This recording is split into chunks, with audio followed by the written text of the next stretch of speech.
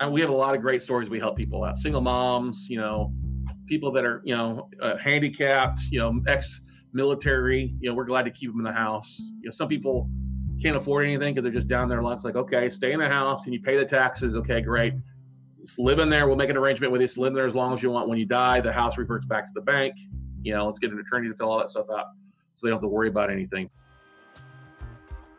From the cubicle to the lab, the studio to the war room, climbing the corporate ladder, or joining a scrappy startup, experience a day in the life of the jobs you want. This is the Experience a Day in the Life podcast. We interview professionals, entrepreneurs, and recent grads about what a day is actually like on the job, hour by hour, or as we like to call it, their ADITL, spelled ADITL, which stands for A Day in the Life. This podcast will inspire you to gain experience beyond the classroom and launch a career of your own. We're your hosts, Chris DeBow and Matt Poe. Welcome to part one in the two-part Start on a High Note series. In this episode, we're going to experience a day in the life, hour by hour, of Scott Carson, a real estate note investor and CEO at We Close Notes, so you can decide if this is a career that's right for you. He focuses on the niche market in real estate of buying non-performing or distressed mortgages from banks and hedge funds on residential commercial properties across the country. He's his own boss and has turned his company into a multi-million-dollar business. Let's get right into the day.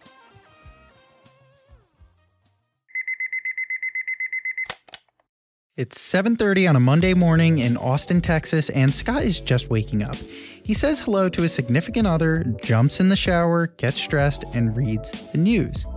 On this particular day, like most days, Scott's to-do list is filled with a bunch of things. Everything from running his business to finding new opportunities to invest in to even working on marketing materials and educational curriculum for his webinars and workshops. Oh, and to top it all off, he also hosts his own podcast, The Note Closer Show. So we'll get to experience all of this and more throughout this episode. Let's meet him and learn more about what he does. But before we do that, let's get some key terms out of the way. The first thing to know is that Scott is a real estate note investor. That means he invests in real estate debt, not actual real assets. He's not out there buying and flipping homes. He's buying mortgage notes from banks. When we refer to a mortgage note, that's talking about the loan that people take out from lenders like banks to buy a house or a piece of real estate. They make payments on that loan over a certain amount of time to pay it back. They also add some interest. A non-performing mortgage note is when borrowers stop making payments on their mortgage to the bank. The reasons that they stop making payments can vary, but from the bank's perspective, this becomes what they call bad debt. That's where Scott comes in. My name is Scott Carson. I am known across the country as the Note Guy. I am the CEO of WeCloseNotes.com, which is an Austin, Texas-based real estate investment and education company that I founded a decade ago.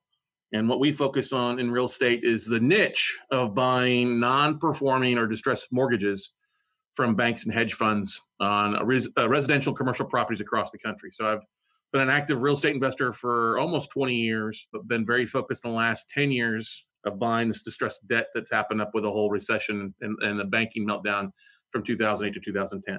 Let's define what a non-performing mortgage is. And the first thing I would tell people, if you've ever watched the movie The Big Short, with Christian Bale and Brad Pitt and Steve Carell, it's a great movie to watch. I do very similar to what they do, but what a mortgage is basically it's when somebody buys a house, they go out and get a bank loan, and that's a mortgage. Usually it's for 30 years, and they're paying monthly payments on it. And what I do is I buy mortgages where people have stopped paying for a variety of reasons, whether they've lost their job and can't afford it, they've gotten sick, they've had a death in the family, they've gone through a divorce.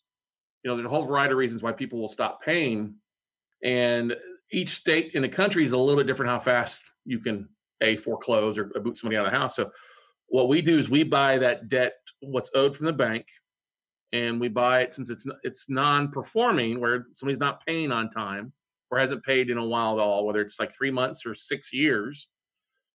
We buy that debt at a substantial discount from the bank, and then we become the bank And then our goal, since we buy it at a discount, a huge discount, the property's still worth sizably more than what we bought the debt at. Our goal is to reach out to the homeowners and give them a second chance and say, listen, I know you've been through hell. You had some financial hiccups along the way. Do you want to pay? Do you want to stay? If you want to stay, then you got to pay. And we try to work out some sort of modification or payment plan, or sometimes we'll offer them up just cash for them to walk away if they can't afford it. So would you ever, since you have that leg up, would you ever go in and, you want to deal with notes and everything and buying the debt, but do you ever see an opportunity and you're like, oh, I'm going to go in and buy this foreclosure in a few months? Well, but that's the thing. When we buy the debt, we really kind of control which way it goes. Got it. You are the bank at that point, right? I'm the bank at that point. So yeah, sometimes we use it to take the property back, and then like in Florida, I've done a lot of that where the borrowers just wanted to walk away, and I was like, that's fine. We'll take the property back and either sell it if it's in good condition, or put a little bit of work into it, and then just sell it as a traditional property. And since you're buying it at a discount, it's an up for you regardless. That's correct. Exactly. Back to the day. So it's 8:30 and Scott is spending time reading in on industry and domestic news, as we mentioned before we got sidetracked with a vocab lesson. Like I'll jump on USA Today, check out what's some news on there. ESPN.com is another one. But then I'll also jump over to DSnews.com, defaultservicingnews.com, housingwire.com. Those are two things that I check on a daily basis for any news in the industry. Things that I might be able to use in my podcast later that morning. You're looking for ideas mostly for content creation, or are there any trends that you're specifically looking for? Yeah, it's a combination of both. So I look for content. I look for interesting subjects. I'll give you an example. South Carolina passed a law a while back that they suspended foreclosures overnight. The Attorney General just stopped every foreclosure for 6 months. That's a big thing for me. But now it just delayed foreclosures in that state for 6 months. So it's something I need to know to keep up with, to then reach out to Hazel in New Jersey, or reach out to Madison Management, or reach out to the senior law group, say, hey, I just saw this happen. What do we have that's in South Carolina that's going to drag on like that? Scott needs to be on top of these things because he's buying notes all across the country, 35 states in total. He most likely won't touch debt in New York, New Jersey, Chicago, and California, to name a few, for reasons we'll get into a little bit later. There are multiple exit strategies when it comes to investing in notes, one of them being foreclosing, which is Scott's least favorite because that process is different state to state, depending on if the state requires a judicial foreclosure or not. When the courts get involved, that's when the process takes a little longer, plus $3,000 to $5,000 at least more expensive to carry out. Now, in a non-judicial state, you don't have to do the court procedure. You just got to file properly based on the state. Then when the foreclosure date comes around, I'm then basically, my attorney's then going to the local county, and they have the foreclosures on usually the county steps, and the person representing the county is called the crier. They're the ones that start the foreclosure bidding, and they get the instructions from my attorney, and my attorney's asking, hey, what do you want to foreclose on? How much do you want to make the opening bid? We can only bid up to what we're owed on the property, so it's usually our opening bid. And then go from there. But it's foreclosure happens when a borrower is just non-responsive whatsoever. There's so many ways. It's my least favorite exit strategy. How often is foreclosure happen for your deals? So national average, if you're buying 10 notes, you're probably going to foreclose on half. The other half are going to be split up between of getting them reinstated or modified. And then a quarter of them will probably just sign the property where you can walk away. You mentioned that obviously foreclosure, that's not the exit strategy you want to go for. Can you sum up the different types of exit strategies in investing in notes? Yeah, so there's basically 10 strategies to make sure I get them right. 1 is to get them to reinstate. 2 is to modify the loan of some sort if they can't reinstate. 3 is to do let them have somebody come and take over the payments, like a loan assumption, maybe have their family members or a neighbor take over the house, take over the payments, then we can let them assume the loan. 4 is to do a short sale, where we let them sell the house and, we sell it below what's owed, and we just accept the loss off what's owed. Usually we're making money, and we bought the loan for less than what they're selling, of course, so we still make money that way. 5 is a deed in lieu, or cash for keys. That's where we take a deed in lieu of foreclosing. Basically, they sign the property over and give the property and the keys back to us. I could sell the note, If I really want just performing notes and I buy a portfolio and I know I'm going to foreclose on a chunk of them, I could just sell those off to somebody local, a local investor, and just, sell the note. I can wholesale the note, which is an exit strategy a lot of people get started in, where they just get the note under contract at a nice price, and then they sell that contract to somebody like me, and they make a quick, a bird dog or finder's fee for whether it's $500 or $5,000 for a wholesale fee. And then there's, trying to remember here, you could foreclose. Obviously, that's our least favorite. And then to resell the note. Like I said, if it gets reperforming after a while, then we could resell that note off after they make payments on time for 6 to 12 months. I think that's everything. Oh, a cash payoff, which happens from time to time as well. And when the last or second to last scenario, when you sell it, are you selling it back to a bank or are you selling it to another investor like you? Both. I mean, we've sold it to both other banks that are buying stuff, other investors like myself, other Wall Street hedge funds that want stuff that they want performing debt as well. So back to the day. It's now 9 a.m. and Scott is rolling into the office with his workout gear on. No stuffy suit for Scott Carson. He meets with his team and goes over what needs to be done for the day before 10 a.m. when he starts recording for his podcast episode. Can you talk about what you put out today? Yeah, I put out an interview with my buddy Steve Olsher, who runs a thing called New Media Summit. He's a podcaster, and he had an event that I spoke at. We did really well to add some guests to my thing, to my show, and some other great relationships. So I had him on to talk about his upcoming event, some of the struggles that he's dealt with, about his book. We just shared some content. So it's like I said, it's a mixture of guests and a mixture of content. Like tomorrow, we'll do the best hashtags for note investors. So I try to have a counter going of 7 to 14 days, but that's in the morning. After I finish the show, then I may look at my email at 11 o'clock. Between 11 and 12, it's like commenting on the podcast comments on Facebook. It's uploading the video so that my podcast team can get that rocking and rolling. It takes them about 5 to 6 days to get turned around, which is fine.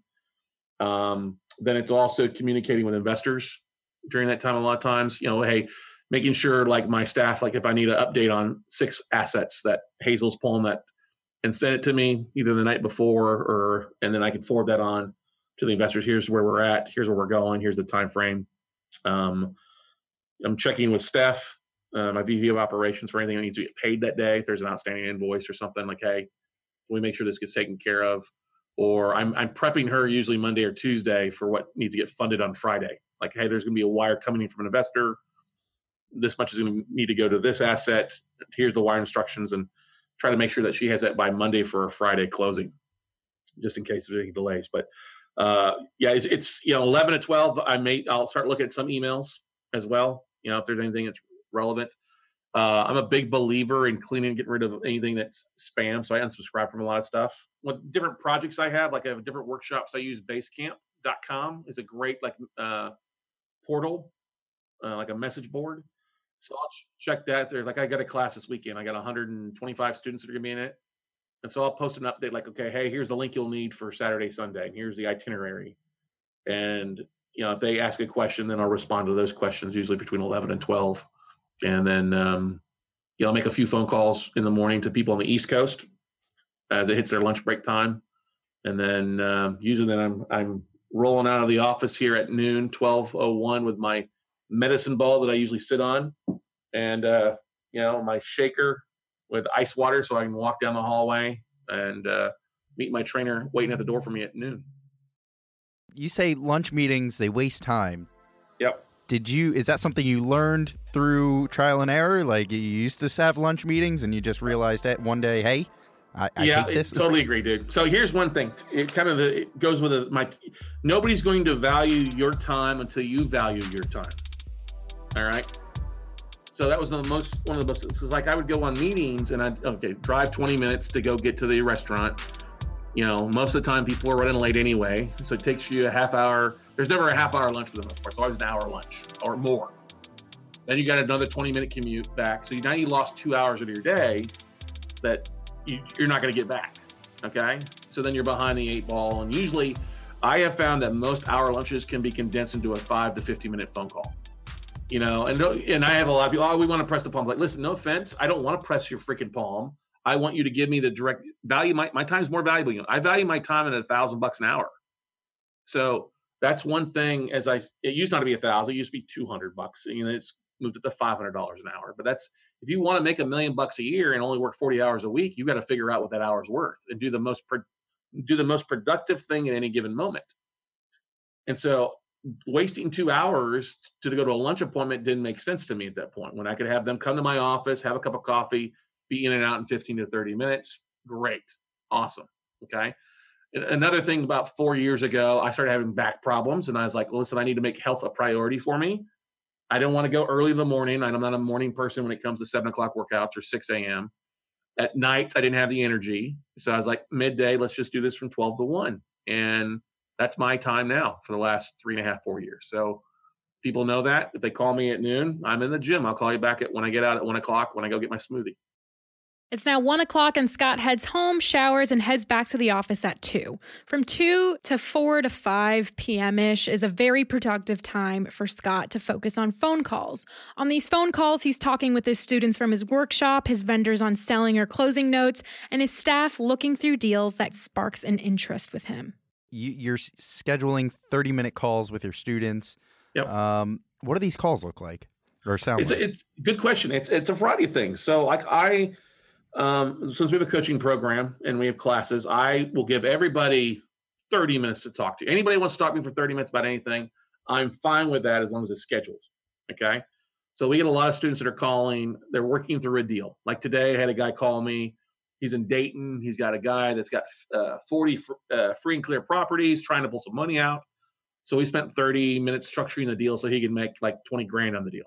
I had another call, with another student out of Michigan. She's trying to put her marketing together. And so we spent 30 minutes kind of giving her a game plan for marketing for the next 90 days. If the call ends a little bit early, I'll spend, the 15 or 20 minutes between calls, answering emails. I hate paperwork. I'll tell you this. I hate paperwork. I don't even have a printer in my office. My printer's in Shannon's office. So if I need something printed, I forward it to her. I'm like, hey, I need this printed. Bring it into me at 5 o'clock and I'll sign it, or 6 o'clock and sign it as the last part of the day. So that's what I do. I got mail in my office here that I need to go through and stuff like that. So I'll look at that while I'm, waiting for a call and knock out some stuff. Otherwise, a lot of it's junk mail that gets thrown away. So, I just try to deliver a lot of value in those between 2 and 5 if I can. How much time do you spend just looking through deals throughout the week? Usually I'll start getting listed on Tuesday. A lot of our banks will send us stuff on Tuesday. I'll have an email that goes out to our bankers. We have the first Tuesday of the month. We have an email that goes out automatically to them, and it's pre-written like 12 months out. Like I've already got a year of asset manager emails that go out to 5,000 asset managers, and it's written differently. So the first Tuesday it goes out to them. Hey, what do you have on your books this month? Yeah, happy Thanksgiving. Hope you had a great time. What are you trying to get off your books for the end of the year? So we send that out Tuesday, so that Tuesday afternoon or Wednesday, they'll send us a list usually. Okay. And then Thursday, we send the same email. Like if I have the email go out at 11 o'clock on Tuesday, we have another email that goes out Thursday at 2 o'clock to those that didn't open their first email. And so while we'll get 12 to 15% open rates on the first round of email, just sending that same email out gives us another 6 to 10% open rates to people that didn't see it first thing in the morning. So we're getting listed by Tuesday, Wednesday afternoons between 2 and 5. We'll spend the time working through the deals. Looking at the list. Does this make sense? No. Okay. And that's when you filter out everything. Yeah, and go through. Exactly. Okay. When we buy a note, we send out letters usually within the first 2 weeks to the borrower and say, okay, hey, thank you for not paying ABC Bank, but you now have to pay us. Okay. And ABC Bank is sending out a letter and saying, okay, you didn't have to pay us, but now you cannot pay Scott Carson. Kind of that letter. It's a hello, goodbye letter. Hello, John. Goodbye, John. And once we get that letter, then we really start reaching out to the homeowner. It's called Right Party Contact, RPC. It's trying to get the homeowner on the phone.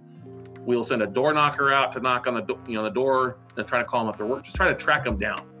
I kind of compare it to being like Sherlock Holmes, trying to track down where they're located. Okay. And as we get them on the phone, that's what we want. Hey, what do you want to do? Do you want to stay or do you want to go? If you want to stay, let's figure out some sort of payment arrangements, and then they've got to follow through those payment arrangements. Now, if they don't follow through, then we then say this is not going to work.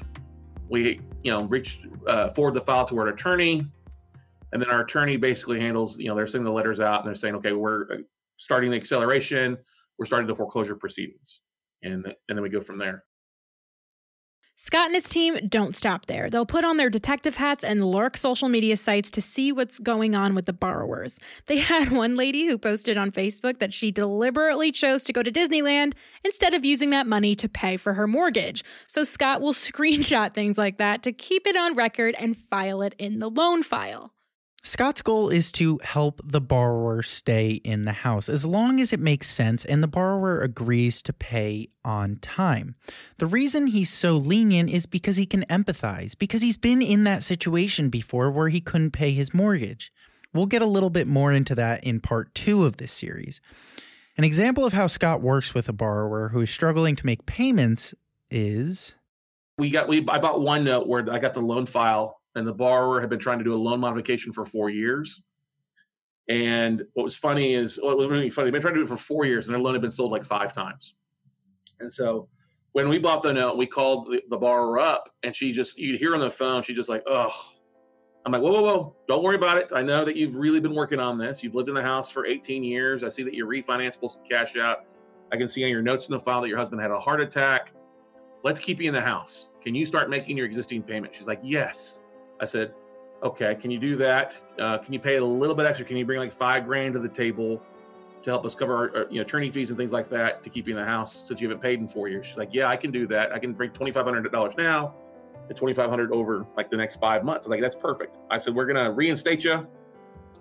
As long as you pay on time for 12 months, we're going to drop your interest rate from 7.5% down to 0. That way you'll have that every penny you pay goes towards the principal balance instead of you won't pay any interest on the loan. And now instead of taking you 25 years to pay the mortgage off, you'll be paid off in 6.5. And it was just, life shattering for her. We forgave a bunch of debt too. My attorney told me that when she signed, her and her husband showed up at their offices to sign the modification papers. Both of them broke down crying. And about 6 months later, I get a letter in the mail, and she'd raised her 3 kids in the house. And her oldest daughter was having a baby, and they named the baby Carson after me, which is kind of funny. Stop it. That's so sweet. Yeah. So there's great things like that. When somebody, and we have a lot of great stories. We help people out, single moms, people that are, handicapped, ex-military, we're glad to keep them in the house. Some people can't afford anything because they're just down there. It's like, okay, stay in the house and you pay the taxes. Okay, great. Let's live in there. We'll make an arrangement with you. Live in there as long as you want. When you die, the house reverts back to the bank. Let's get an attorney to fill all that stuff out so they don't have to worry about anything. 6 p.m. You mentioned that if you needed something signed, you send it over. She brings it to you at the end of the day. What are some regular documents that you're constantly autographing? Every week, I'm usually signing on selling a property. So I'm filling out the sale part of a contract, or I'm signing off on closing documents for a property that need to be notarized. So either Steph will notarize it or Shannon will notarize it because they're not on the LLC, or I'll have the front desk lady notarize it before she leaves at 5:30. So it's sales contracts, a lot of times like that, closing documents, documents to attorneys. I got to sign off on loan modifications to our borrowers. That comes in, then Shannon goes and scans it and sends that over. Other contracts that we're signing, we get legal stuff here because we get stuff in from borrowers that may sue us or try to sue us.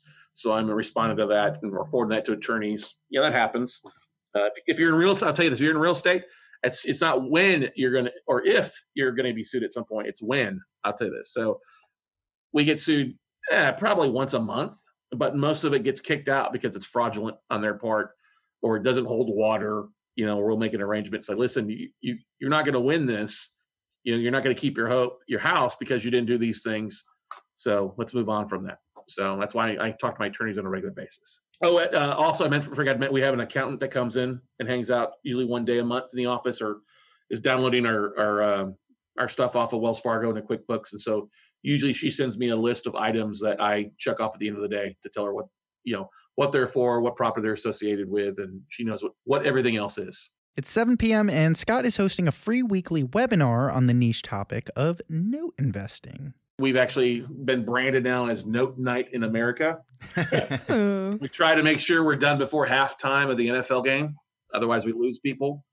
And then I do another coaching call to different student segments on Wednesdays.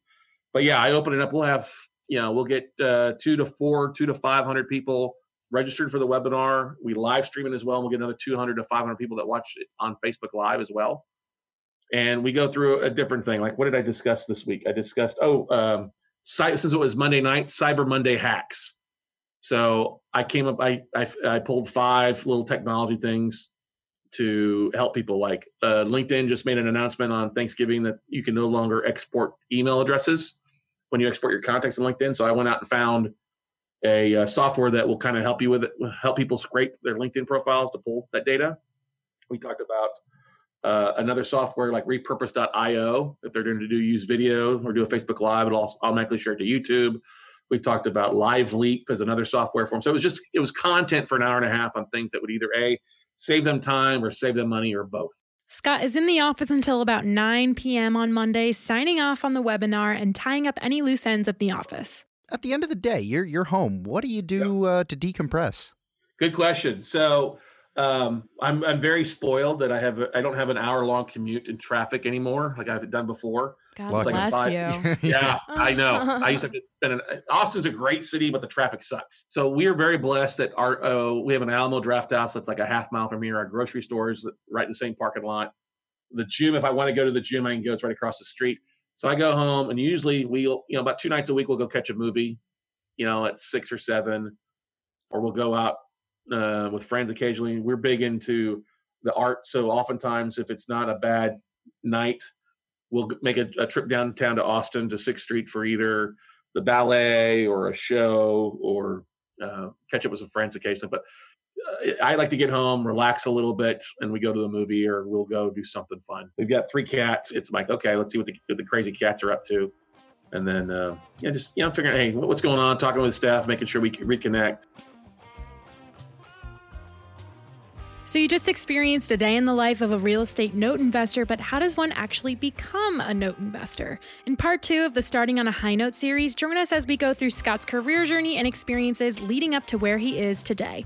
He wanted to be the next Dan Patrick from SportsCenter, so he majored in communications originally until he switched gears and studied business. After some tough times financially and personally, divine intervention stepped in and launched the successful note investing business he has today. Stay tuned. At Experience a Day in the Life, we're building an online library of content all focused on a diddle, or a day in the life of different jobs and professions across the world in all different industries. So if you want to share your adiddle, you can do so at xadiddle.com/share-my-adiddle. That's xadiddle.com/share-my-adiddle. Thanks for listening. Head over to xadiddle.com. That's xadiddle.com. There you can find the show notes for this series and more A Day in the Life articles. And you can get to know us and our guests more by joining our communities on social media. Follow at xadiddle on Instagram and on LinkedIn by searching for Krista Bowe and Matt with 1T Poe. If you learned something in this episode, please take some time to help our mission by leaving a positive rating and review of the show. Each week, we bring you a new interview series with guests from different jobs and different industries. In each series, we'll live a specific day in the life, hour by hour, and experience their career journey. So don't forget to subscribe.